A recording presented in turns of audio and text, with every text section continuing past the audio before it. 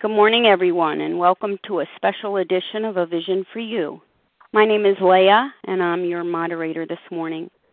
Today is Sunday, November 10th, 2013.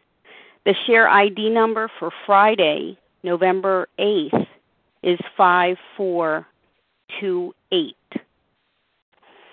This morning on A Vision for You, we present the Serenity Prayer and the steps.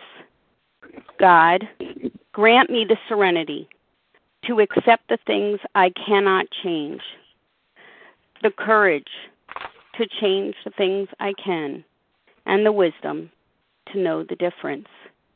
In our search for increasing spirituality, the Serenity Prayer plays an important role. The steps, of course, a vital role.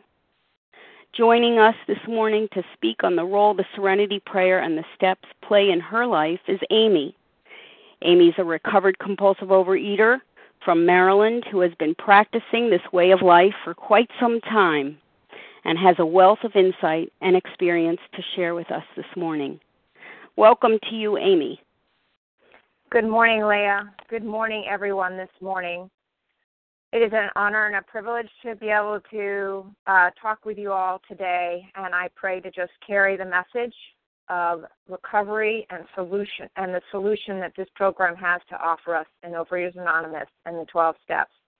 Now, if you have a big book handy and a 12 and 12, that'd be great. I'll be pitching out some quotes here and there from the book.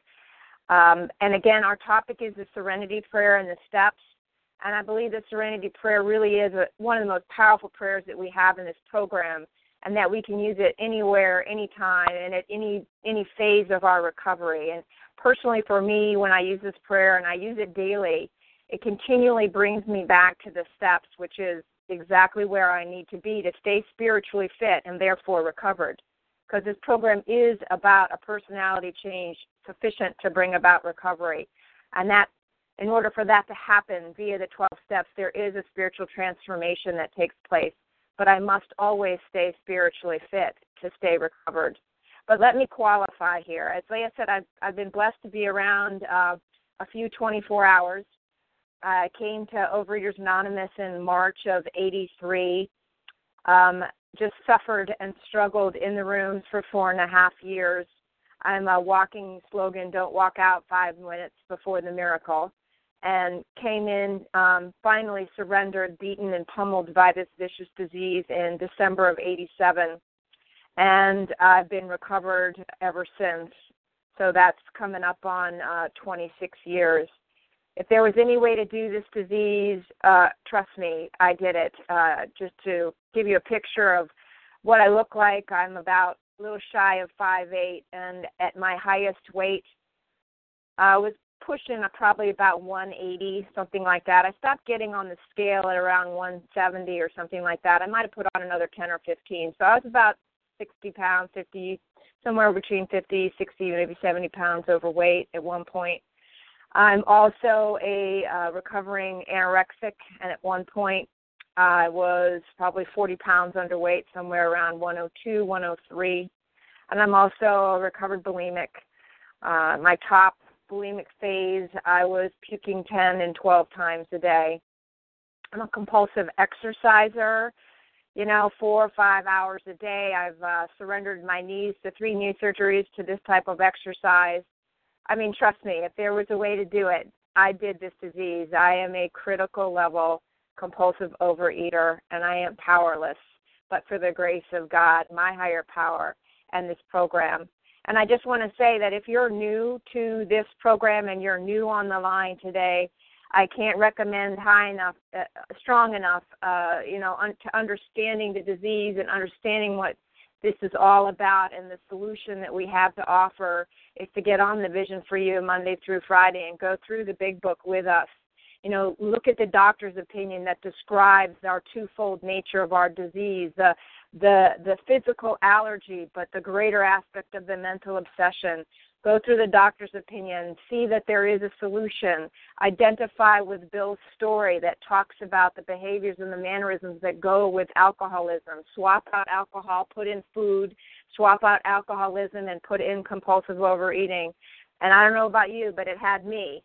It described me, and the recovery is here. But for purposes of this talk today, I want to talk about the Serenity Prayer and how it just absolutely correlates with the 12 steps and supports our program. And there's a reason why we hear it at meetings. Many sponsee calls start their talks with this type of prayer, and it's even written in the 12 and 12 on page 41 at the end of step 3. It's an incredibly powerful prayer.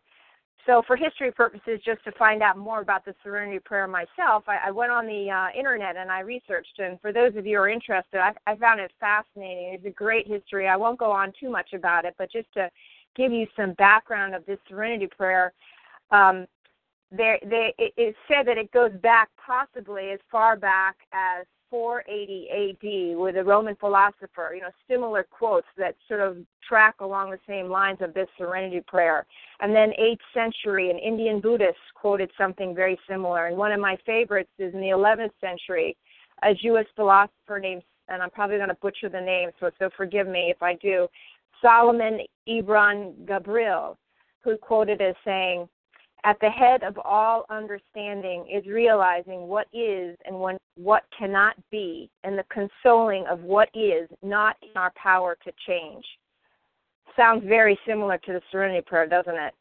And then there's when it started to get down on paper. At this point, it's all oral tradition, and then people started writing, and the American theologian Reinhold Niebuhr tagged it on the end of a sermon in the early 1940s, and from there it just caught on like wildfire. And for purposes for us in the 12-step programs, just to give you a quick history on that, there was the original office in Alcoholics Anonymous in New York, and one of the workers there, a recovered alcoholic named Jack, saw an obituary in the New York Herald Tribune in 1942. And Bill, who's I never knew, middle name was Bill Griffith Wilson. I thought that was kind of cool. I never knew his middle name. But anyway, so Bill Wilson, Jack brought this prayer from the obituary that had the Serenity Prayer. God, grant me the serenity to accept the things I cannot change, the courage to change the things I can, and the wisdom to know the difference. And he brought that to Bill and everybody at the office, and they were literally, is a quote in their book Comes of Age, they were struck by the power and wisdom that this short prayer had.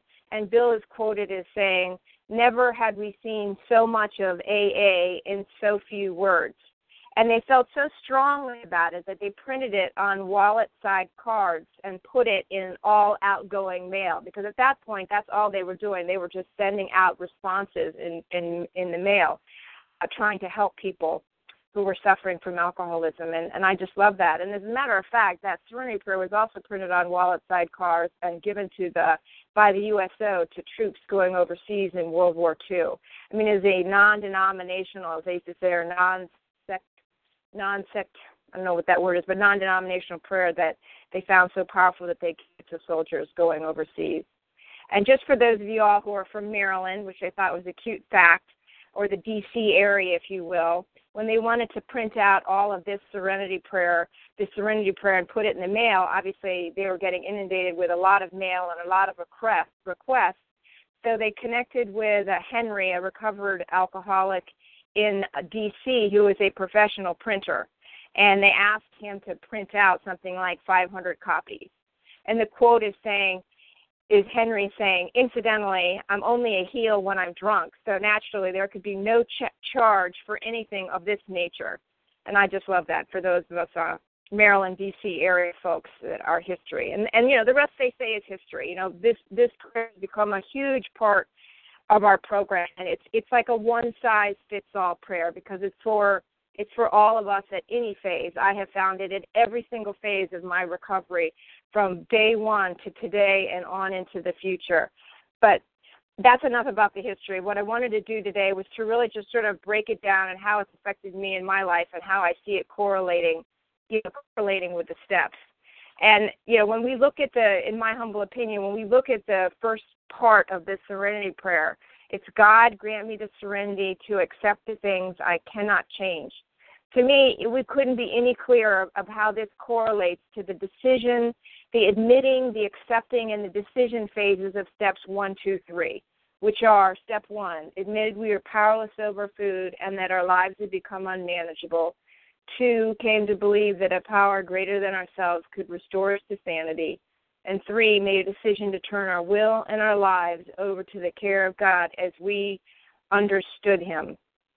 And then if you take the second phase of the Serenity Prayer, which is the courage to change, well, this again correlates so strongly with steps 4 through 9, which take tons of courage and create tons of change. Let me read those steps to you. Made a searching and fearless moral inventory of ourselves. That was step 4. Step 5, admitted to God, to ourselves, and to another human being the exact nature of our wrong. Step 6, we're entirely ready to have God remove all these defects of character. Step 7, humbly asked him to remove our shortcomings. Step 8, made a list of all persons we had harmed and became willing to make amends to them all. Step 9, made direct amends to such people wherever possible, except when to do so would injure them or others. Again, a huge part of our program, and it correlates directly with the Serenity Prayer. And then, of course, the last part, and the wisdom to know the difference. Again, to me, these remind me of the steps 10 through 12, the maintenance phases of our recovery and our day-to-day living once we have done the footwork, and now the day-to-day living of steps 10 through 12, and I will read those. Continued to take personal inventory, and when we were wrong, promptly admitted it, which is step 10. Step 11, sought through prayer and meditation to improve our conscious contact with God as we understood him, praying only for knowledge of his will for us and the power to carry that out. Step 12, having had a spiritual awakening as a result of these steps, we tried to carry this message to compulsive overeaters and to practice these principles in all our affairs. And the bottom line of this program, to me, is to carry the message, what it says here in step 12, and that we can't do this without having acceptance, serenity, courage, and godly or higher power will, wisdom, which is the essence of the prayer. So they are interweaved, interlocked, and they go hand in hand. And when I say God, let me just, instead of saying God, higher power, for me, my higher power is God, so I'm just going to say God. But it can be higher power. It can be whatever it is that your higher power is. I remember my sponsor used to tell me over and over again, look, I don't care if your higher power is Jesus, Buddha, the universal vibes of a tree, the power of the group, those who have recovered and gone before, as long as you ain't it. And that I could deal with that. And, of course, being more powerful than me. So I'm going to break it down even further here, and I'm going to start with the word God in the Serenity Prayer. And I'm not going to pussyfoot around. This program is a spiritual program. It's not a religious one. It is a spiritual one. I had to come to a point when I came to this program of surrender, which was that I no longer was running the show here because me, myself, and I was getting me dying of this disease. It is a personality, let me repeat, it is a personality change sufficient to bring about recovery, which is done through a spiritual transformation via the 12 steps. And when we talk about spiritual, we're talking about a higher power. We're talking about a power whose existence that we acknowledge and recognize that this higher power is truly the only one that can bring us inner peace regardless of our chaotic circumstances, our addictions, our disease, and that presence in our lives is what brings us serenity that I couldn't find anywhere else. I came to this program in March of 83, dying of this disease, puking 10, 12, 13 times a day. I didn't understand. I bought the myth that the media sold you that thin was well. And I thought all I needed to do was find the magic numbers on the scale. I had no idea what I was up against. But I did know that I was dying and I could not stop eating. You know, knives, ladles, spoons, whatever I could stick down my throat to get the food up because I didn't understand what was going on. I didn't understand this disease concept, that I was dealing with an allergy once I put those allergic substances into my body that I couldn't stop eating, that I was dealing with a mind that was so warped. Let me read this from step 1. in the 12 and 12. It says here on page 1, page 21. Who cares to admit complete defeat? Practically no one, of course. Every natural instinct cries out against the idea of personal powerlessness. It is truly awful to admit that, food in hand, we have warped our minds into such obsession for destructive eating that only an act of providence can remove it from us. And that's where I was at. My mind was completely warped, and I had to be able to let go of what I thought I knew when I came to this program, and I had to surrender. And let me just address the agnostic here. I was firmly agnostic, and when they started talking about God in these rooms, when they started talking about God in my first Overeaters Anonymous meeting, I stood up and I walked out of the room. That's how agnostic I was. And thank God, you all who showed me true love, someone came out and followed me out of my meeting and said, and they actually, what was beautiful about it is that they didn't talk about God or anything like that. What they did is they handed me that pamphlet that had 15 questions on it that said, are you a compulsive overeater? And I had to look at it and admit, because I checked off yes to every single question on there except for maybe one. It was like a splash of cold water on my face that said, this is who I am. This is who I am. God, help me. Somebody help me at that point. And I didn't understand God, and it talks about in the big book, it's just a matter of being willing to believe in something greater than yourself. And for me, for the longest time, it really was the power of the group and those who had recovered and gone before. But ultimately, I came around to some sort of spiritual belief in a higher power. And it talks about this quite well in the chapter 2, The Agnostics. And it says here on page 55, we finally saw that faith in some kind of God was a part of our makeup, just as much as feeling we had for a friend. Sometimes we had to search fearlessly, but he was there. He was as much a fact as we were. We found the great reality deep down within us, and in the last analysis, it is only there that he may be found, and it is so with us. I don't know about you all, but maybe you've heard that slogan that we try to fill the hole in our soul with a knife and a fork, when in reality it's a God-shaped hole. And that's what I did. I tried to fill that hole in my soul with a knife and a fork, thinking that it would do for me what I could not do for myself. And I finally had to concede that I could not control my eating. I could not control my eating. Again, if we go to page 62, and how it works in the big book, it says, this is the how and the why of it. First of all, we had to quit playing God. It didn't work. Next, we decided in the hereafter, in this drama of life, God was going to be our director. He is the principal. We are his agents. He is the Father, and we are his children. Most good ideas are simple, and this concept was the keystone of the new and triumphant arch through which we passed through freedom. Before I came to the program, I used to pray. I used to say, God, help me this time. Save my ass, and I promise I won't do it again. But when I finally surrendered, my prayer became this: God, please save my ass, because I can't promise you that I won't do it again. That, to me, was the true surrender. I couldn't promise that I couldn't do it again, that I wouldn't pick up the food. Because of this merciless obsession, because of my sick mind that couldn't heal my sick mind, I could stop, but I could never stay stopped. I always wound up back in the food. And some of y'all have heard me say it before. 5 bites into a binge, going, how the hell did I get here? Against my best intentions, all my willpower, I'm still putting the food in my mouth. I'm still thinking that picking up that binge food was the best idea I had all day. So I finally had to concede.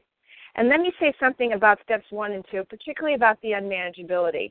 When we admit that we're powerless over food and that our lives become unmanageable, I don't know about you, but a lot of people struggle with that unmanageability part, because some of us still have our jobs, we're still working, we have a family, we're doing things. But to me, the unmanageability I never thought of it that way. When I thought of the unmanageability, I thought about my depression. I thought about my compulsive, obsessive mind that was thinking about food 24/7. I had no peace. I had no serenity.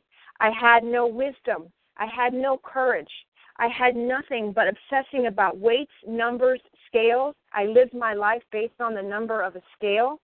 My life was obsessed with diets and foods and calorie counting and exercising to work off the weight.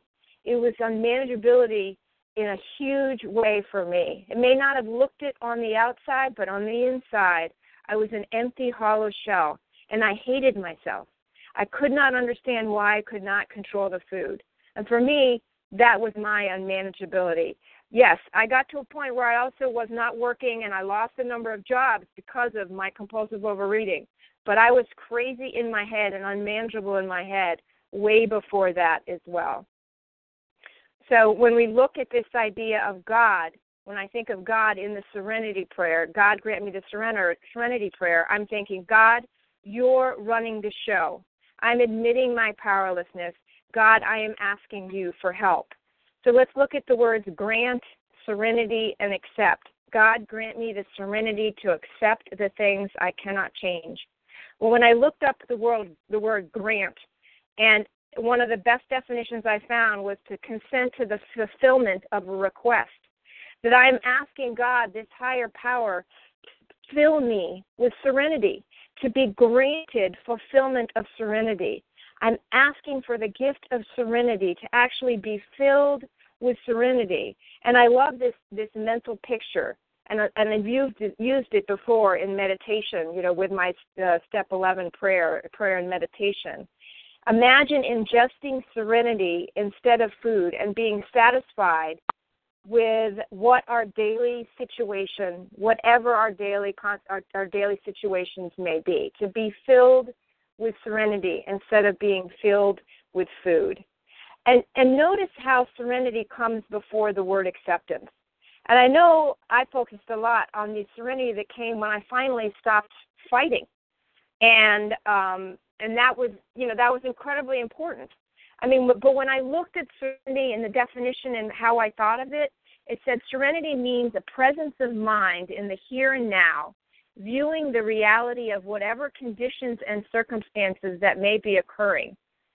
And to me, that made so much sense, because serenity is the presence of mind to see clearly for the first time, call it divine intervention, through my warped mind, my warped compulsive overeating mind, that I needed help. I needed my mind to be quiet. I needed to pray for God to come through and help me quiet so that I could get that serenity, so that I could finally surrender and accept who I was. That to me was the serenity I needed. Of course, was the serenity that comes after when you surrender. But I needed peace. I needed supernatural grace, if you will, of serenity so that I could see clearly. We hear again in the rooms over and over and over again that a sick mind can't heal the sick mind. And because of this mental obsession, this is why we need a spiritual transformation, because we need a higher power to help us see clearly. And we need that moment of clarity. I needed that moment of clarity. If you look at my history when I qualified, I came in March of 83. I didn't come recovered until December of 87. I didn't surrender. My worst years of compulsive overeating were in Overeaters Anonymous, folks. This is where the mental obsession truly hit home for me, because even after all that I understood about the disease, even after all that I knew and all the meetings I attended and everything that I tried to do, and I still had not surrendered to the true powerlessness of this disease in the idea of the mental obsession. I still was trying to think my way through. I still was balking at certain aspects of the program. I still thought I may have a better solution. I mean, in all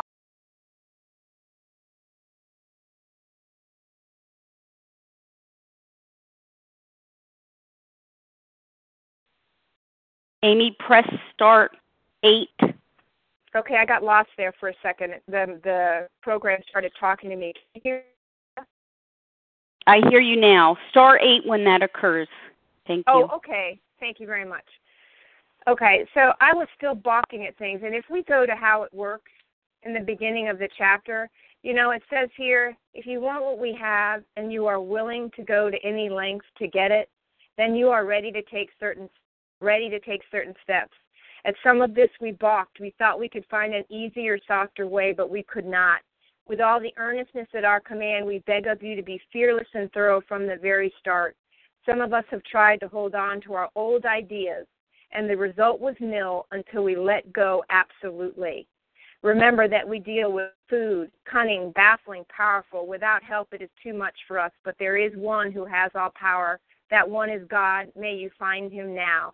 Half measures availed us nothing. We stood at the turning point. We asked his protection and care with complete abandon. And then it goes to list the 12 steps. It's saying we had to let go absolutely. Half measures availed us nothing. There is one who has all power. We beg of you to be fearless and thorough. Well, before I could even get there, I needed to be so beaten and so pummeled by this disease that they call it the gift of desperation. If you want what we have and are willing to go to any length, I finally, after 4 years of trying to do it my way, half measures, old ideas, was finally willing to let go and say, I don't care what you all tell me to do. I am so desperate. I will do whatever it is because I see that you all recovered and I see you have peace. That's one thing that struck me, too, was when I hear and see recovery, those that are recovered who have gone before. And in my meeting, there's a line of people standing in front of me with peace and serenity in their eyes, saying that they have recovered. And I saw that, and I wanted that with all my might, all my heart, all my mind. And that's what I was willing to do. So anyway, so that was my definition of that type of serenity, to see clearly through the mental obsession, to stop fighting reality, with illusions and delusions of who I wanted to be and how I wanted life to go. When they talk about the disease, they say the 3 Ds, denial, delusion, and defiance. And I understood that because I denied who I was. I was in delusion of who I thought I could make myself be. And denial, delusion, and defiant. I was flat out defiant because I still wanted to do things my way. And then they say the next 3 Ds are desperate, dying, and doomed. And that was what I was, dying, doomed, and finally desperate enough to do what it is that this program asked me to do without balking. And I shut down and resigned from the debating society and accepted who and what I was, and that I couldn't change that. By the way, acceptance does not mean that I had to like it, okay? I just have to accept it, that it simply is. And what am I going to do about it? It says in the big book, we are like people that have lost our legs. We never grow new ones. And I just so believe that to be the truth. Because what that does is that says I am absolutely not going to go back there anymore. I'm not going to think or debate or whatever. I am what I am. If that's what I am, if that is my disease and that is my problem, then I need a solution. So give me the solution, and I'm going to put my energies that way. Reality is changing our point of view and our perspective, and that reality is something that I had to no longer debate about. When you think about a game where there's a competition, one team against the other, and they call it, a shutout where the other team doesn't score any points at all, that's the way I like to think about it. I was a shutout. Me, myself, and I could not fight against this disease. So let me just go back to one more page, to 53 here. I'm going to come to describing this. When we became alcoholics, crushed by a self-imposed crisis, we could not postpone or evade. We had to fearlessly face the proposition that either God is everything or he is nothing. God either is or he isn't, and what was our choice to be? I had to make that choice, that I was going to believe in a higher power. I was going to believe in the program. I was going to believe in the solution that was provided here, and that I was going to work like my life depended on it. And that's what I decided to do in December of 87. It was a clear decision. That's why they call the first 3 steps decision steps, because we have to admit our powerlessness, accept that we're compulsive overeaters, believe in a higher power, and be willing to turn our will and our lives over. That's the first 3 steps, to be willing to do that. So let me review. Again, the Serenity Prayer. I would say, God, and in my mind I would be thinking, God, you're running the show. I'm not anymore. God, grant me, fill me with serenity, God. Fill me with a presence of mind to see clearly through my sick mind and accept the things I cannot change. What? That I am a compulsive overeater and that will never, ever change. I can be cured but never recovered. That physicality and that obsession of my mind is something that I will work on daily to be recovered. So God grant me the serenity to accept the things I cannot change. Now let's talk about courage. Courage to change the things I can. And to me, this is where the steps of 4 through 9 come in, where we have to work. We have to work on this program. And I'm sort of a slogan junkie. You've heard me say it all the time. A lot of slogans, a lot. But this whole idea is the same person will drink again. If I didn't change, then I was going to be back in the food. I mean, let's think about it. Most of us don't come into this program, on a high.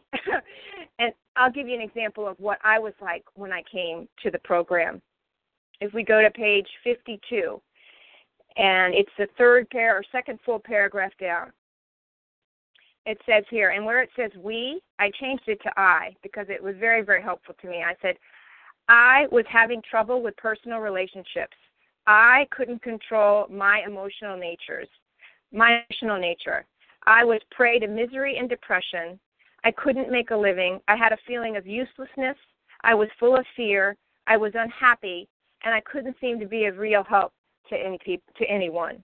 And that's where I was. Putting down the food and admitting I was powerless and willing to ask for help was only the beginning. Abstinence is only the beginning. Step 0, very, very important. Don't get me wrong. The food has got to be down. I had to have boundaries around my food plan. I had to work with a sponsor. I had to know what was abstinent and what was not. I had to know what would trigger me and what would not. And for me, it was volume, sugar, and white flour. That had to be out of my diet. I needed to know exactly what was abstinent and what was not. What was as close to the plug in the jug for the alcoholic. And that's something that I had to get started, and I had to have that step 0, and that had to be happening. But then there was that work. That was the work that had to change. Newsflash, folks, just because we stop eating compulsively doesn't mean that we stop being compulsive overeaters. My compulsive overeating didn't have to be active in my life for me to be affected by it. I was still crazy as a loon. That mental obsession doesn't go away. That's why a diet and all those things that I tried before was like putting a Band-Aid on a bullet wound for a compulsive overeater. It was only affecting the symptom. It was not dealing with the inside me stuff. I still had all those behaviors, mannerisms, character flaws that developed over the years that were with me and why I couldn't stay stopped. Again, the same person will eat again. There always came a point for me where I became restless, irritable, and discontent. And for some reason, my mind would then convince me that picking up that bag of chocolate chip cookies was the best idea I had all day. And then I even went further to rationalize the craziness of puking my guts out afterwards. This was not sane behavior, folks. I needed to be restored to sanity, not just learn how to stay on a diet. I didn't come to the table, if you'll excuse the pun, on a high note, and I needed to change. And this was going to take a real act of courage and a real reality check quick. And with fear and trembling, I asked God, took action, and asked for help. I did the inventory steps and the admitting steps of 4 and 5. Was I afraid? Yes, but I was more afraid of relapse. And that gave me courage to take action, even if I wasn't sure of the outcome. Pray to God, row to shore. And again, looking at some definitions, one of the ones I found that I really liked, it said, the ability to make courage, the ability to make responsible decisions and take action to do the things we already know need to be done in the face of unknown outcomes and consequences. And this is why I needed faith and I needed to surrender, because I knew action needed to be taken. I was unsure of what it was going to happen because it was an unknown to me. But I was willing to believe in those who had recovered and those who had gone before. So when I started to balk, like it talks about it, I said, no, my decision is I am a compulsive overeater. This is the solution for me. I'm going to do what it is, and I'm going to ask God to help me through. And a lot of times it was asking you all. They say God with skin on, was asking you all in the program who have gone before. I'm really scared. Show me how. Show me how. And that's what I did. And just a note on shortcomings. Let me read those 2 steps again. We were entirely ready to have God remove all of these defects of character. And step 7, humbly asked him to remove our shortcomings. This takes a lot of courage to work through these 2 as well. And I think it's an ongoing process. I don't think these shortcomings are removed, bang, just like that. And someone helped me a lot in looking at these shortcomings and defects, if you will. Let me try to explain this right. When I was a kid, in my family, it seemed to me, and I made this decision. And again, I'm not blaming anyone here. I made these decisions. Okay, no one tied me down and put food down my throat. But at some point, in my crazy household, and everyone has some sort of dysfunction. I'm not minimizing the extremes or the lows of dysfunctions in our families that we grew up in. And mine was pretty crazy. But I made a decision that it was better to tell people what they wanted to hear than to tell the truth. So I became a liar. It seemed safer for me to be a liar. I'm not saying that was right. I did whatever I could to survive in my childhood. And food was a big part of that, too, because it was a comfort to me. It was a comfort to me. But I will tell you that I was a liar because I wanted to just not be seen or heard, and it was easier to tell you what I thought you wanted to hear so then I could just move along my way. I also learned that if you don't grab what it is that is there in front of you right away, you'll never get another opportunity for it again. So I became a thief. I stole. I took things. If you don't grab it now, you'll never get it. So whatever costs, the end justifies the means. I became a liar and I became a thief.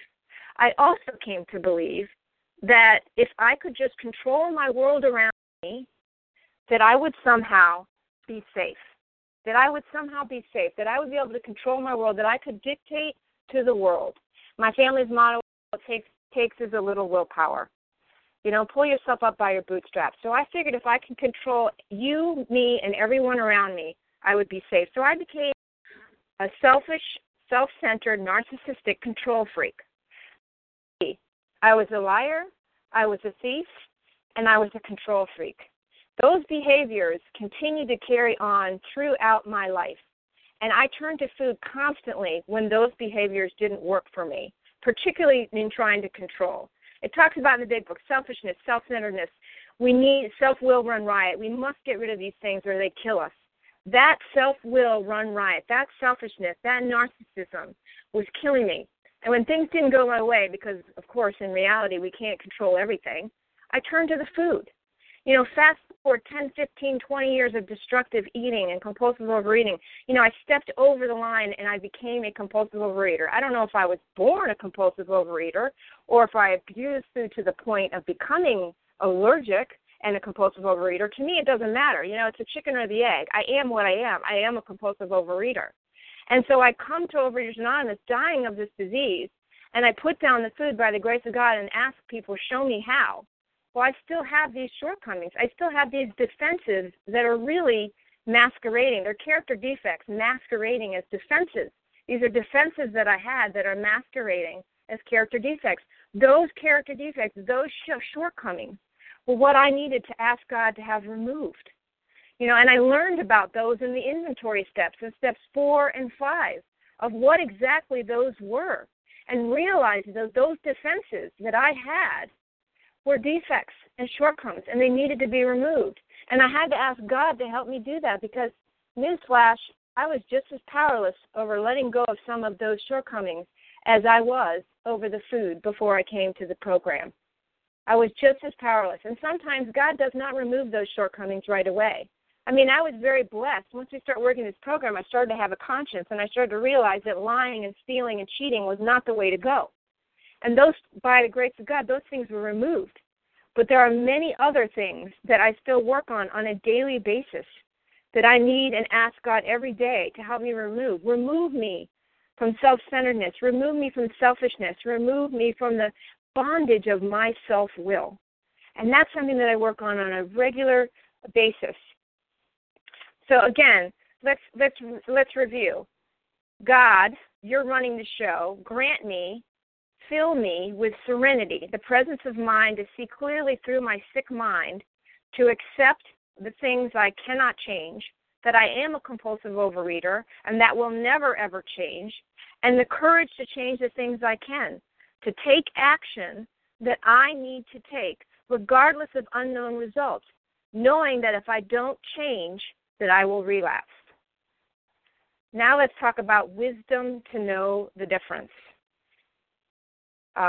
Looking through again on definitions, wisdom to know the difference. Wisdom is a behavior or a trait that through experience of life, we recognize and remember the things which do not coincide with reality and which do and do not work.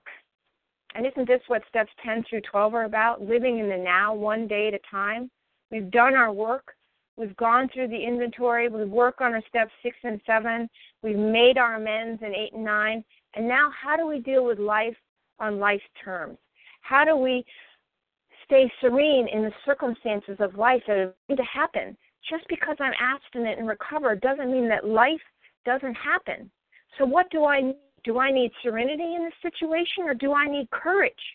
And to know the difference between the two can often be difficult because I'm filled with self-will and selfishness and self-centeredness. Self-deception often gets in the middle of those two and muddies the water. For example, if I'm resigned to a situation that I can really change, that needs changing, I'm not asking for serenity.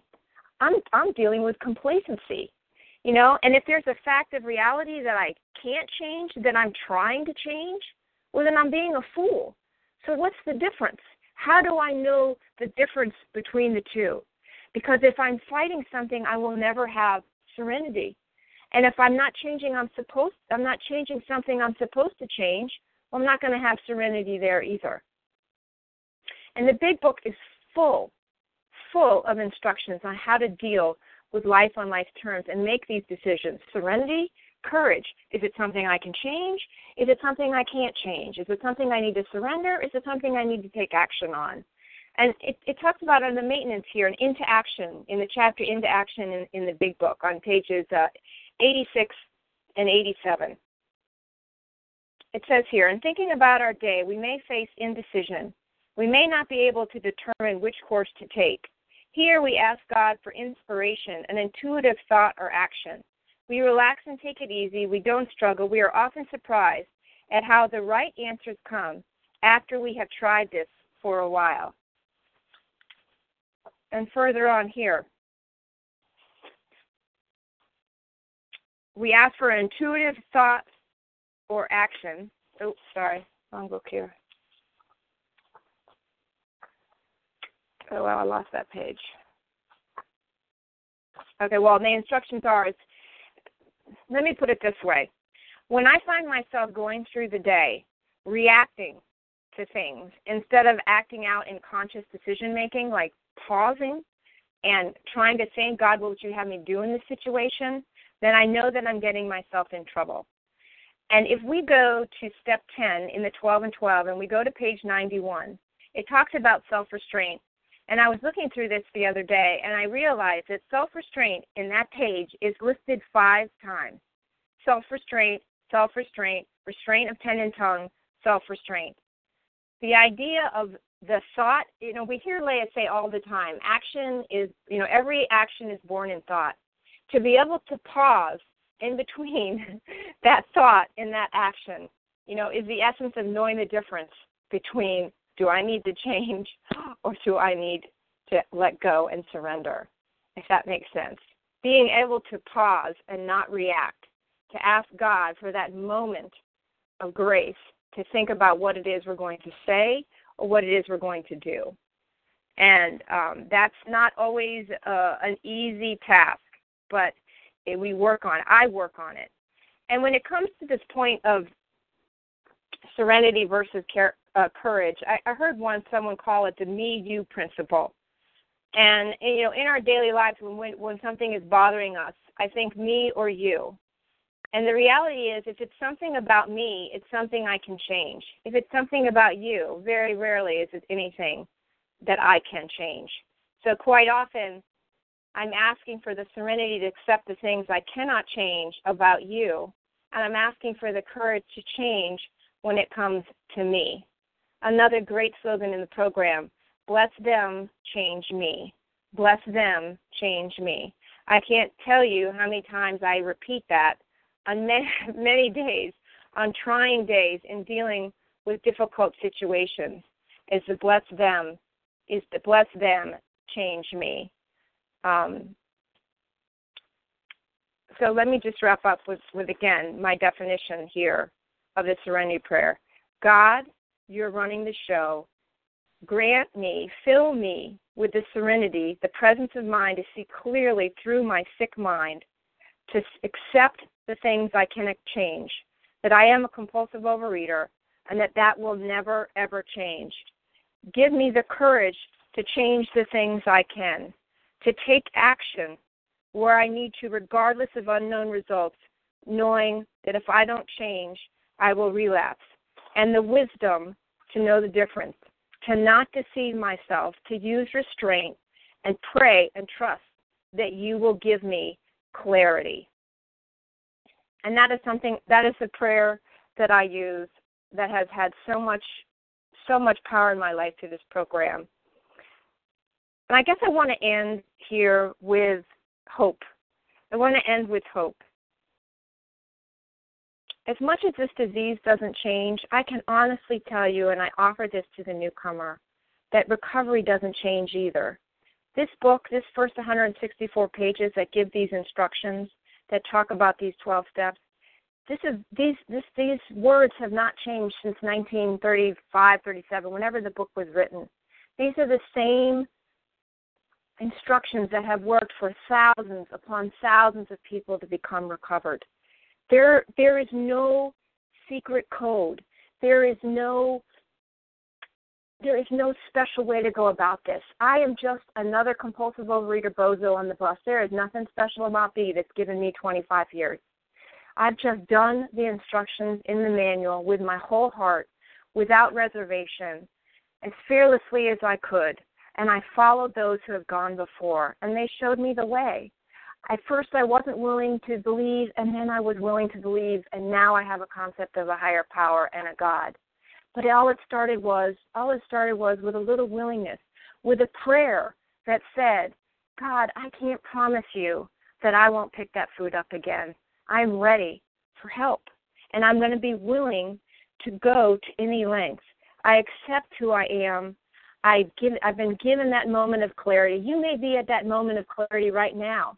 You may be at that divine intervention that says, this is who I am, and that's not going to change.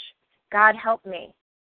And then the acceptance of it, and then the willingness and the courage to move through. And trust me, this program absolutely will work if you work it.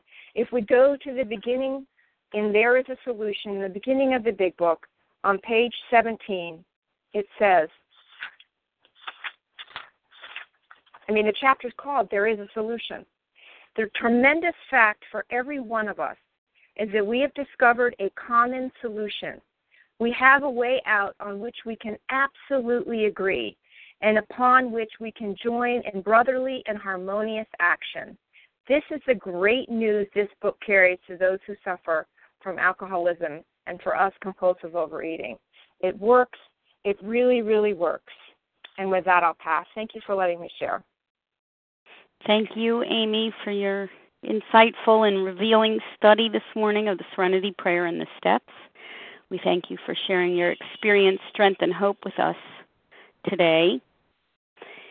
And let's start off with some contact information, if we could, Amy, can you offer a phone number, and then we'll open it up to questions this morning? Sure, no problem. It's 301-300-9325. And that's Eastern Standard Time. And I'm best during the day versus before 3 o'clock. Thank you. Again, that's 301-300-9325. And Amy is Eastern Time and before 3 p.m., please. Now we open the floor for any questions you might have for our speaker this morning. Star 1 to unmute if you'd like to ask a question. Good morning, Leah. I would love to ask a question. Go right ahead. And you are? Hi, this is Ronnie from Pennsylvania. Ronnie, go ahead. Thank you so much for your qualifying. It was just great. Question, I'm always blown away by people who have, decades of abstinence, and I still, I'm compulsive, and I still struggle with abstinence. And is your abstinence back-to-back, meal-to-meal, day-to-day? I struggle with progress, not perfection, and some days I pray for God to help me release my will again. And, I struggle with surrender. I don't stay surrendered. My will comes back up, and sometimes it comes up in ways that I don't even know it did until sort of after the fact. And so I don't know if there's anything that you'd be willing to speak to. Thank you. Well, sure. Yes, my recovery is abstinent. It is back-to-back by the grace of God in this program. Like I said, I'm just another bozo on the bus. But for me, it was a gift of desperation. I can speak to my own experience. Those 4 years that I had in OA prior to becoming surrendered, truly surrendered, were a big struggle for me because I understand where you're coming from. This idea of taking our will back is one of the toughest things I believe that we deal with, this denial and this delusion and the defiance. The self-will issue doesn't develop in us overnight. It's something that we've established long before we come to OA, and that self-will constantly is an issue, and we have to surrender that self-will. But that defiance, it's a flat-out defiance, because I can tell you honestly that I wanted to stop eating compulsively. I knew I was a compulsive overeater, but I still defied. And for me, it was a spiritual disconnect. For me, I had yet to really wrap my brain around the fact that I was not only powerless, that I needed a power greater than myself, outside of myself, to recover from this program. And that if I wasn't, I was going to die. I had to get to that kind of desperation. And, I guess call it a blessing or a curse, but I was the kind of binger or eater that was just like on or off. That was it. I didn't graze. I was face first in the cellophane bags and the bakery boxes. So there was nothing in between for me. And when I came into OA in those first 4 years, I kept struggling with what I thought would work. And I keep saying I, because that's what happens with my self-will when I take it back. I'm defying God. I'm defying my higher power. I'm defying what I think is powerlessness. I'm deciding what powerlessness was. That's what I was deciding. I was deciding what powerlessness was. And I had to come to that, that rock bottom, in the gutter type of surrender to God that said, please don't make me please may I not be doing this 10 and 20 years down the road, slipping in and out of the food, because I haven't surrendered truly, and in belief that a higher power could restore me to sanity, that this program could restore me to sanity. I don't know if it helps you or not, but for me, it was a spiritual disconnect that kept me picking back up my self-will. And, of course, my self-will got me to the mental obsession being triggered, to thinking that then the best idea was to pick up my binge foods. Right. That's really, really helpful. Thank you so much. Sure. Thanks, Ronnie, for the question. Who's next? It's Esther. Esther, your turn. Good morning. Thank you so much, Amy. This is Esther, compulsive overeater in Canada. I wanted to just ask you if you could clarify, how do you know when you're being complacent versus accepting? Sometimes I think I'm good at accepting situation, and there's a thought at the back of my mind that maybe I should be taking action. So how do you determine? Well, again, sure. I'll try to answer that as best I can. The me you principle usually fixes that in most cases. This idea of if it's something I can take action on versus being complacent, and if your situation has to do with someone else, then in most cases than not, it's a let go situation because I can't change them. If it's something that can be changed in me and I haven't changed it, because if it has to do with me, in more cases than not, it's something that I can change. And in that case, if I'm not taking responsibility for that, then I am being complacent. Does that help you? If it has to do with something I can change and I'm not taking responsibility for it, then I'm being complacent. Like I trick myself into accepting that it's not my responsibility to take care of this situation. And usually underneath that complacency is a fear of dealing with it. Especially if that underneath complacency, do you get what I'm saying? Underneath complacency is often a fear that I don't want to deal with it. Mm-hmm. And so a lot of times that's where it can come from. And in more times than not, I write about it. I use other tools of the program to get clarification. I'll write about it. I'll talk to my sponsor about it. And I'll do a column. I'll say change, ? Not change, me, you. I'll do a column, me, you, those kinds of things. It really helps to get out of my head and onto paper, or at least talking about it with someone else. But usually the me, you principle. If it's something about me, more than likely, it's something I can take responsibility for and help to change. That's helpful. Thank you. Sure. Thank you, Esther, for the question. Anyone else with a question for Amy this morning?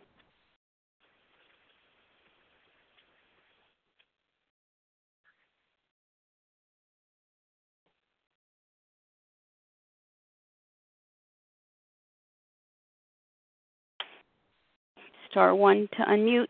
If it's on your mind, it's probably on about 20 other people's minds. So we invite you to ask questions. Fred? Yes, good morning. Fran from New York. I know that I came on late and I just wanted to find out, I know this is superficial in the scheme of the program, but how much weight Amy gave away, just on a physical level. Oh, sure. I stopped weighing it around 170. I think I put on another 20. I don't know. I was probably pushing 180, 190. So that's about 60 plus. And then on my anorexic phase, I'm 5'8", a little shy of 5'8", and my lowest weight was like 102, something like that. The same thing, wearing a jacket in the middle of summer with the heat on in the car type of thing. And then I was bulimic. So now you, okay. Wickedly bulimic. So yes, I'm sorry. Go ahead. So you'd gone from overweight to emaciated back to normal kind of thing. That's correct. I have maintained a normal body weight since 25 years, 24, something like that. Okay, thank you. Mm-hmm. Thank you, Fran. We're not afraid of the nitty-gritty here on the line. Anyone else? Right? Hey, when you come in, it's a lot about the vanity, so we understand those. Good morning. This is Fran in North Carolina, compulsive overeater. Fran, go ahead. Can you talk a little bit more about self-will and surrender? I'm someone who grew up with that sort of God helps those who help themselves sort of mentality, and surrender is really difficult for me. Can you just talk a little bit more about that? Thank you. Surrender in relation to just life in general, or just to life in general, and just any way you want to talk about it. Okay. Well, life in general. Sure. Well, again, I go back to to step 1 in the 12 and 12. I mean, it's just such an incredibly powerful chapter. And it talks about John Barleycorn, or I should say Sarah Lee, as we joke around in the program, is our best advocate. the reality of the surrender for me, self-will, was that every time I picked up my self-will, I failed. I mean, my sponsor used to say to me, if your way is working so well, what are you doing here? And, I had to keep coming up against this idea that I could not, my will, my way, if you will, because self-will really is my way, doing things my way, then, you know what I mean, and that was failing constantly. Well, I had to find another way. I had to find another way. And every time I picked up my self-will, I failed. My sponsor used to say to me in the early recovery days, he said, just let me tell you this, give you a disclaimer right up front here. Everything you think, especially right now, everything you think strongly about is wrong because your mind is warped. And left to your own devices, you pick up your own way, your own self-will, and that's what you're going to want to do, which is why I could never stay stopped in the first place. I stopped a bazillion times eating, but I could never stay stopped. I'd pick up my self-will. I'd get some sort of crazy idea. I'd get restless, irritable, and discontent. Something would not be going my way, and I'd want to go right in there and tackle it. So what did I do? I picked up my self-will. I started thinking about what I thought would be the best idea, and eventually that would lead me down the road to picking up the food. So, my constantly binging and not staying abstinent is what actually helped me surrender. It was the disease. The disease beat me. The disease put me to my knees because I couldn't say to my sponsor that I got this, I couldn't say that I'm winning. I had to say that my way was not working, the disease constantly. And what I love about this program is it's so sure about the solution. It is so sure about the powerlessness that if you've truly stepped over the line to be a compulsive overeater or an alcoholic, it even says, it's like it dares you. I know it's not daring you, but I always felt like it was a dare. It says, go out there and try some controlled drinking, in our case, controlled eating. Go to a buffet and have one thing and try to stop. Try it repeatedly. And it may be well to have a case of the jitters, to find out the true knowledge of your condition. And for me, those 4.5 years was the true knowledge of my condition, is that surrender. I had yet to be in enough pain from this disease to finally surrender.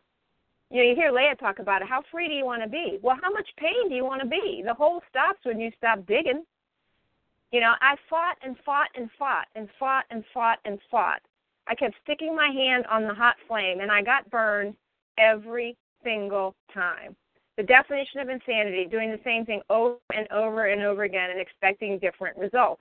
So every time I thought of self-will, I thought of a skull and crossbones. I'm not kidding. I had like a visual picture of skull and crossbones because I knew my self-will was killing me and that my answer was surrender. And that's what I talk about in the Serenity, in the surrender. In the Serenity prayer, and what it's talking about is in surrendering and shutting the door on any debate about who I was and what my solution was. I had to let go, absolutely. That's where I had to surrender. I just absolutely had to do it 100%, because if I let the door open even a crack, my family's motto would come back to me. All it takes is a little willpower. Pull yourself up by your bootstraps. You can do anything you put your mind to. I had to shut the door on all of that, all of it. I hope that helps. Thank you, Fran, for the question. Who's next? Sherry, do I have time to ask a question? Yes, Sherry, go right ahead. Thank you so much for that. Sure. Thank you, Leah. And Amy, I have a question, and it may be a dumb one, I don't know, but do you no weigh? Dumb questions. Okay. Do you weigh and measure your food? I absolutely do. Yep, I do. Okay. And let me tell you why. Okay. For me, I absolutely have to have those boundaries. I absolutely need to know. It's not structure. It's not strict. Everyone, of course, you always get that comment. It's so strict. It's so rigid. But for me, it is absolute freedom, because in my mind, I know very clearly what is abstinent and what is not. So I don't have to debate. I don't have to decide. I don't have to calorie count. I don't have to do anything. I have a food plan. It's given to me by a professional. I know that it won't make me gain weight. I know that it won't make me lose weight, which also triggers the other aspect of my disease, the anorexic bulimic side. I know exactly what I'm supposed to have. It is, for me, absolute freedom. I don't have to worry anymore. And so for me, it is absolute freedom because I know my abstinence is as black and white as the plug in the jug. And that I need that boundary. I need that hard and fast line. I'm not saying that weighing and measuring is for everybody, but I do feel very, very strongly that we've lost the luxury. If we truly are compulsive overeaters and we lost our legs and never grow new ones, that there has to be some sort of boundaries around our food plan. And notice I say food plan, not diet, because we're not about diets. We're about a food plan that's healthy and nutritious for us that help us lose weight in a slow and healthy manner, or help us maintain our weight, or if we need to put weight on to get to the maintenance weight, whatever it is. It's freedom. You're welcome. I'm sorry, I didn't mean to cut you off. Was there another question behind that?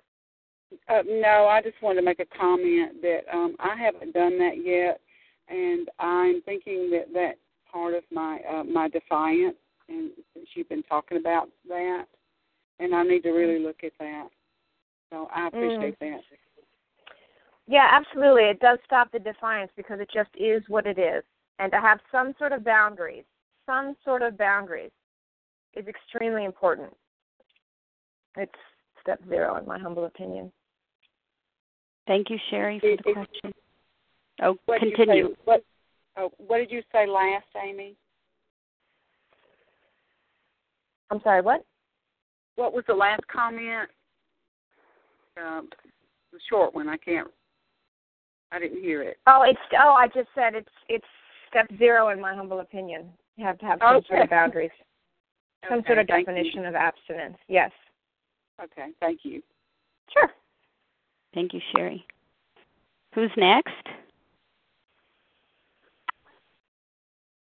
This is Alice. This is Anne Marie. Alice and then Anne Marie. Thank you. Hi, this is Alice, food addict and bulimic from Florida, and thank you, Amy, for sharing. I had a question earlier in your sharing. You had mentioned that your higher power in the beginning was the power of the group, maybe 12 steps.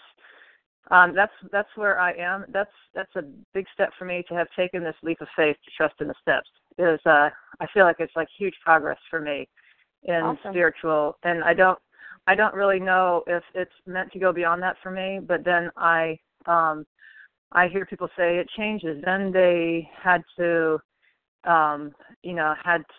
define it more personally for themselves. And I want to know why you felt that it needed to change, because I want to be okay with where it is, but I was abstinent for 13 months, and at the end someone said, well, that's okay for the start, but for your higher power to be the groups and 12-step program and the people who have gone before me, but it's not enough now. And I just want to know what your feeling is on that, and what made you think that you need to shift, or did it just shift on its own? Anything you could share on that? Thanks. Sure. Well, I absolutely am. I'm absolutely think it's awesome about the willingness, being willing to be willing, because you're absolutely correct. I was exactly where you were, where I was only willing to believe in the power of the group. I was not, like I said, firmly agnostic. God was the universal Santa Claus. He didn't give me what I wanted, so to hell with you.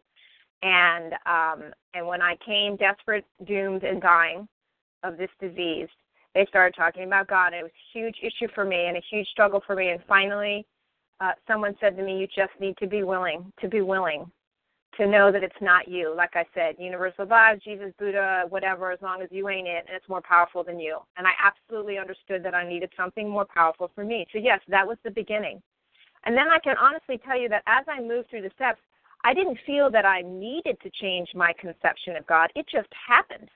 It just actually evolved. That willingness opened the door. That's what it talks about in the Big Book. All we need is a little willingness, and it opens the door wide. We don't need to leave it at a crack.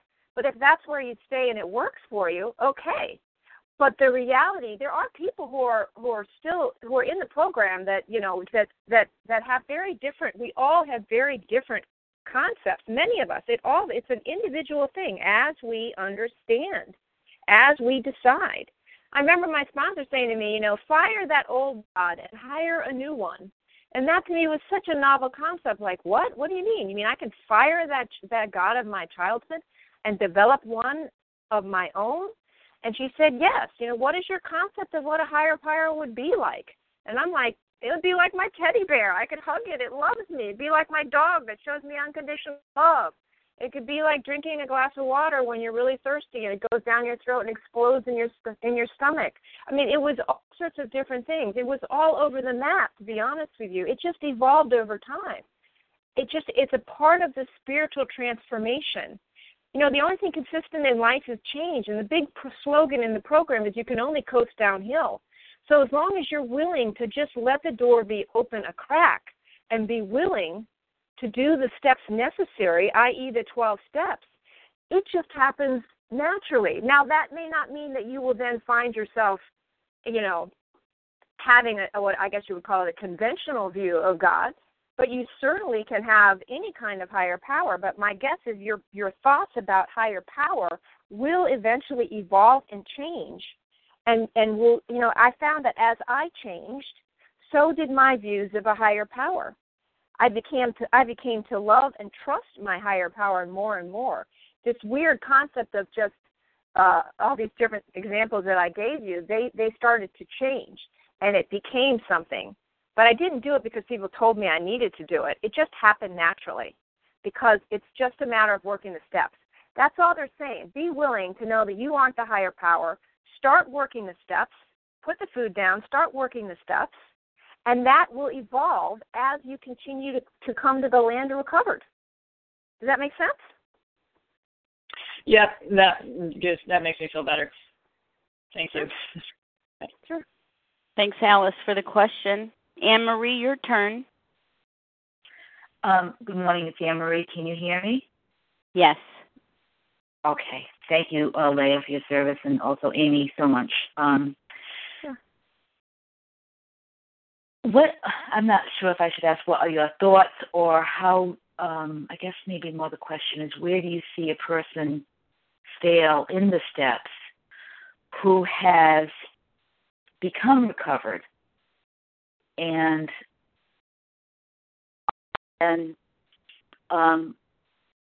gone back into the food, and then has gotten periods of feeling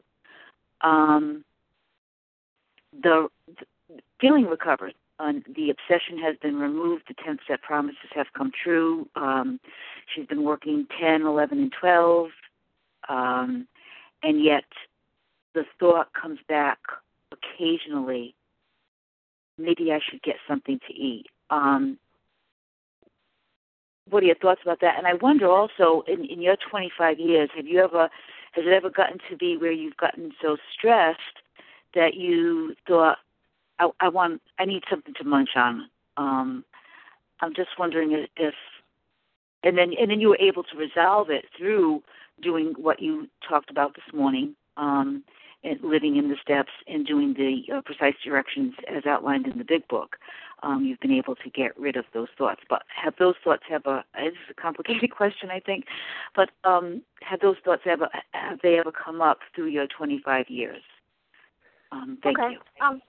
Yeah, sure. I think I heard it best said. I think it was the New York speaker a couple of weeks ago that, we're not cured of compulsive overeating. We're recovered. We're not cured. Our recovery is contingent on the maintenance of a spiritual condition. That's actually written in the big book. But what he said is that I'm not responsible because I'm never cured.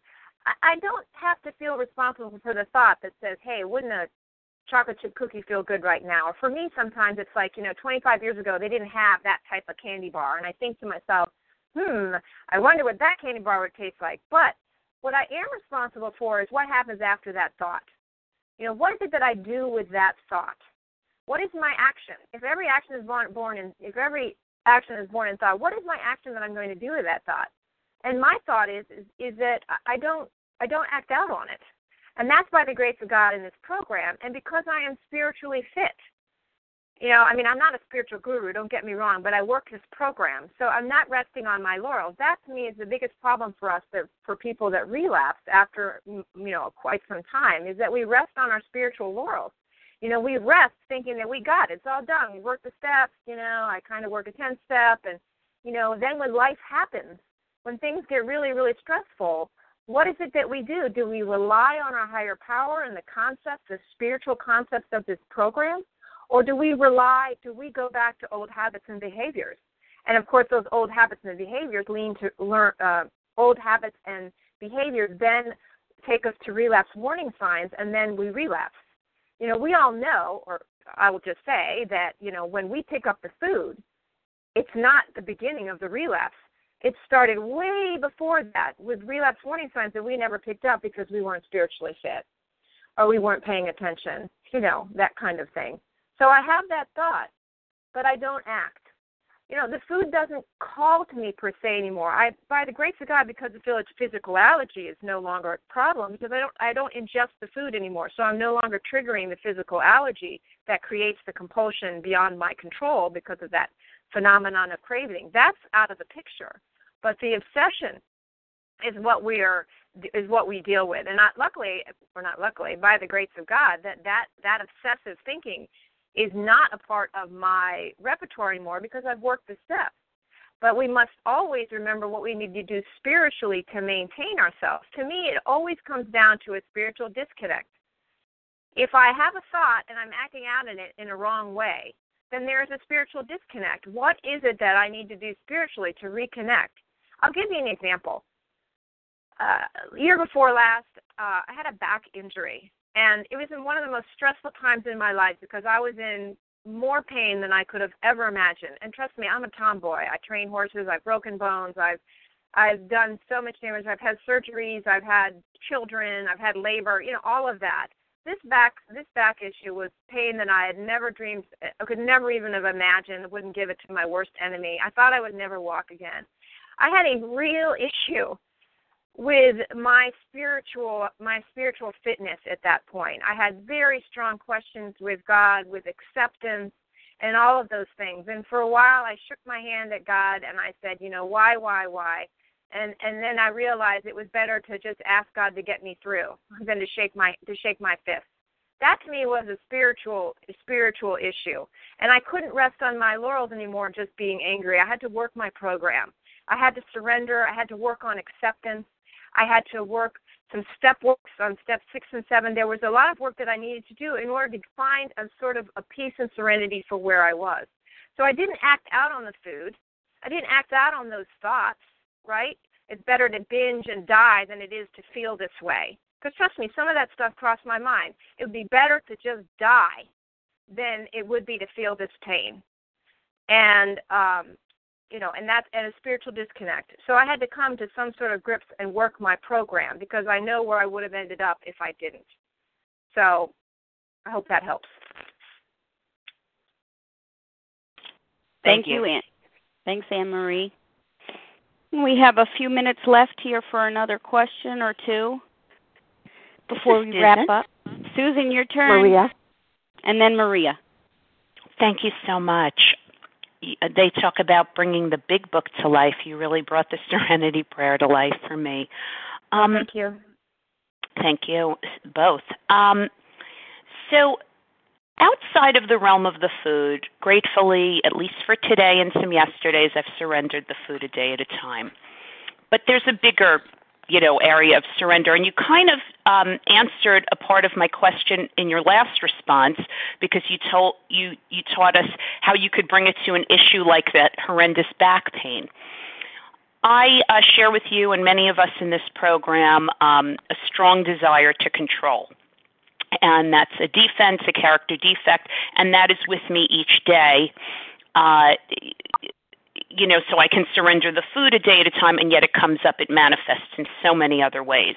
So the question is, even with the back pain or with another example, if you have one, could you speak of how you work with that desire to control or to have the illusion of control in how you bring your program to that? I'm not sure if that's clear to you, but if you have something else to say, though, you've said so much. Thanks so much. Oh, sure. So, okay, so how I work my program spiritually with issues of such nature like the back.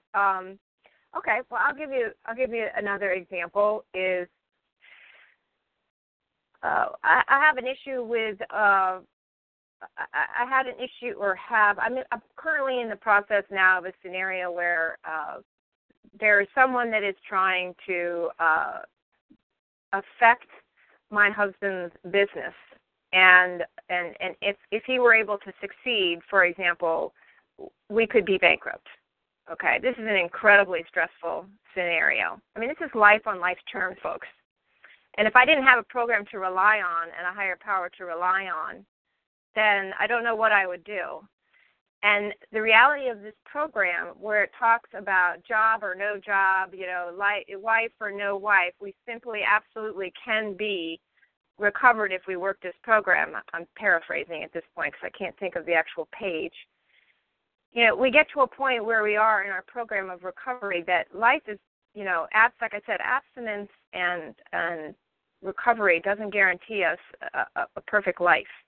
And, in this crash course of growing up through working through the 12 steps, because that's pretty much what I had to do, I had to realize, a couple of things. And this is and before it was a spiritual disconnect. A lot of this, like I said, comes back to this spiritual disconnect. And there were two things that I realized. One was that my feelings were not fatal, and two, that life was not fair.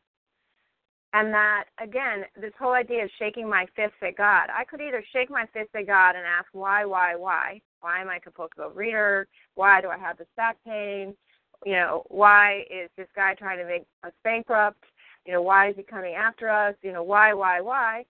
Or I could ask God to help me get through it. I may never get the answers. I don't know if I'll actually ever have an answer for all of it, but I realized shaking my fist, I was making myself more miserable and more unhappy.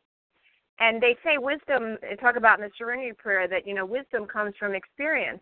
And my experience has been in the 2 decades of my recovery in this program that when I do let go, I get results, which is peace of mind. I get serenity. I no longer have to control.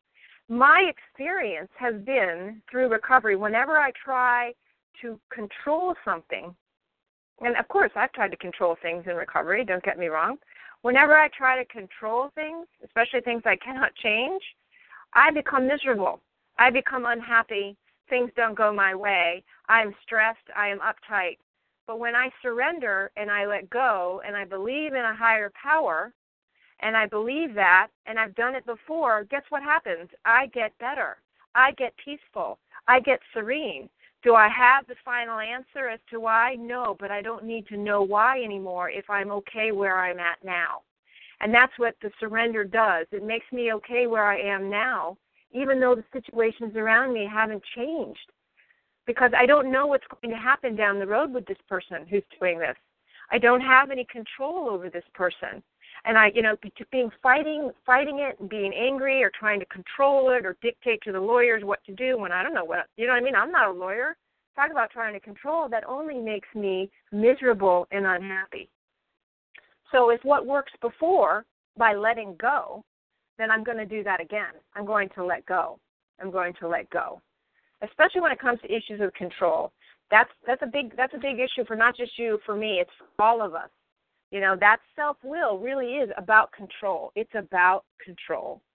So we have to learn to let go. And if we can't, it's a spiritual disconnect. And I have to constantly be pointed back to my experience, which says, when I let go, I'm happier and I'm more serene and able to handle the situation regardless of the outcome of the circumstances. I hope that helps. Tremendously. So glad I asked and you answered. Thank you. Sure. Thank you, Susan. Maria, you're Hi, next. this is Maria in Ohio. Thank you very much for your share this morning. You mentioned something about step 0 before, and I'm wondering if you could talk a little bit more about that and how you work that into a program, if you do, with new sponsees who are chomping at the bit to get into step 1. Okay. Again, this is my experience, strength and hope. This is not something that's written in either 12 and 12 or the Big Book, but I believe very strongly, what it talks about in the Big Book is that the person has to have their brain cleared. They talk about in the Big Book about having to send someone to a treatment center to have their brain cleared, or not talking to someone when you're going to do 12-step work until it's, not while they're drinking type of thing. You wouldn't try to convert someone to be who's in the middle of drinking, when they're in the middle of active addiction. You get them after the fact. And I think for me, the step 0, I've heard it around the room for a number of years, and I just adopt it in my working with my sponsees, is because to me, when I'm, saying I'm binging and working the program is like saying I'm a little bit pregnant. There's kind of like nothing in, that's not real. And so why I say it's so important to a new person who's, dying to get into steps. Yes, we are absolutely going to get into steps. We're going to work through the Big Book, that gift of desperation that you have, that action, everything. Right now we're going to channel that into what is the boundaries, what are the basics here, because we have to eat every day. We can't put the plug in the jug like an alcoholic can. We have to find and define, like I said before, what is abstinent and what is not. We need to know what the triggers are. What are the triggers? For me, it was sugar, flour, volume. For me, volume was a very tricky one, but it was a big one because eating volume triggered for me, especially as a bulimic, triggered that compulsion. I also knew that when I ate sugar, I was off to the races. I could not stop, just like an alcoholic. Sugar and high-fat flour foods. It triggered it. So some of those were clear, some were not. And that was something that I used the sponsee's energy at that point to focus on what are we defining abstinence as. I also make sure that they have a food plan that's healthy from a nutritionist that understands the concepts of the 12 steps and the program of Overeaters Anonymous, that they have a food plan that puts boundaries around them so that they're not triggered by the mental obsession. Clearly, you take the sugar and the things that cause a physical allergy out, but you have to have some sort of boundaries, and that's why that has to happen first so that the brain, the fog can be cleared. Because if I'm constantly working off the allergy, where I'm just shoving the food in my mouth, how can I work the program? I can't. So I have to be able to say, what I say to the sponsee basically is I say, let's get a food plan, let's get some boundaries around your food, let's write down what your triggers are, let's get that started. My sponsees, they commit food to me until they understand and I understand what their food plan is, and I know that they're committed to it. So that's why it's very, very important in my humble opinion. I hope that helps. Thank you. Thank you, Maria. Amy, you have time for one more, or should we wrap now? If there's one more, sure. Okay. It's Katie. I would like to ask. Katie, go ahead. I would like to ask you, do you actually, for these 25 years, open the Big Book on a daily basis? I'm sorry, I missed the first part that came before open the book on a daily basis.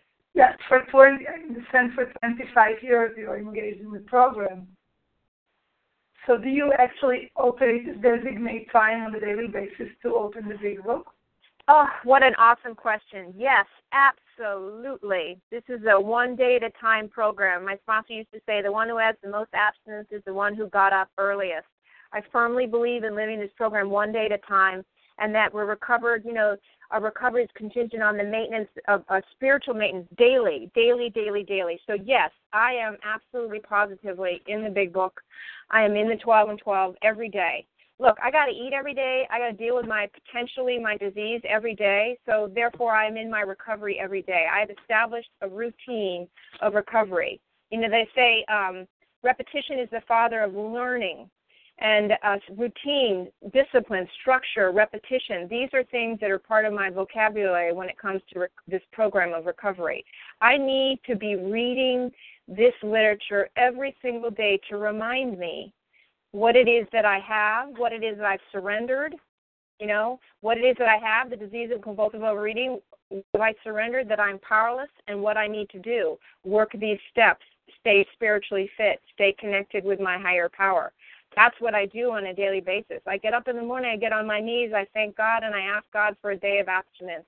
I have a time for where I take time for myself in the morning before the kids get up, where I'm reading in the 12 and 12 or the big book. Throughout the day, I'm trying to pause and use restraint.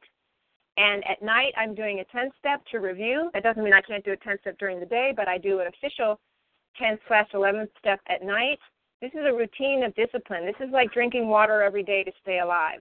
This is my program, and I absolutely do it on it. I do not rest on my spiritual laurels. I absolutely do not. And in order to do that, and this isn't great boatloads of time, folks. It's just part of my routine now. It's just like breathing. It's just like drinking water. It's just what I do.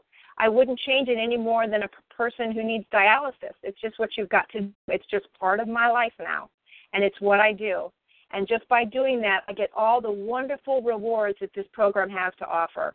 And they are absolutely unbelievable. This program is so incredible. It is so awesome. And it truly does work if you work it, but beyond your wildest imagination. So that was a great question. Thank you so much. Every day, every day, every day. Thank you so much. Since I'm experiencing in the last decade, but I just wonder if that's what we are all doing. So I guess you answered my question. Yes, we are all awake early to understand it's a daily retreat. That's right. That's right. I'm just another bozo on the bus. We're all doing it together. Thank you. Thank you, Skadia, for the question. Thank you to all who directed questions this morning to our speaker. And, of course, Amy, thank you for your insights and your experience, strength, and hope this morning, a very potent message and a message of hope. And I will now close today's meeting in the way that A Vision for You always closes its meetings, and that's from the reading on page 164 in our big book. Our book is meant to be suggestive only. We realize we know only a little. God will constantly disclose more to you and to us.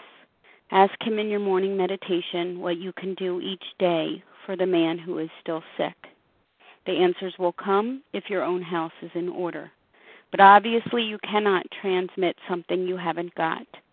See to it that your relationship with Him is right, and great events will come to pass for you and countless others. This is the great fact for us. Abandon yourself to God as you understand God. Admit your faults to Him and to your fellows. Clear away the wreckage of your past. Give freely of what you find, and join us. We shall be with you in the fellowship of the Spirit, and you will surely meet some of us as you trudge the road of happy destiny. May God bless you and keep you until then.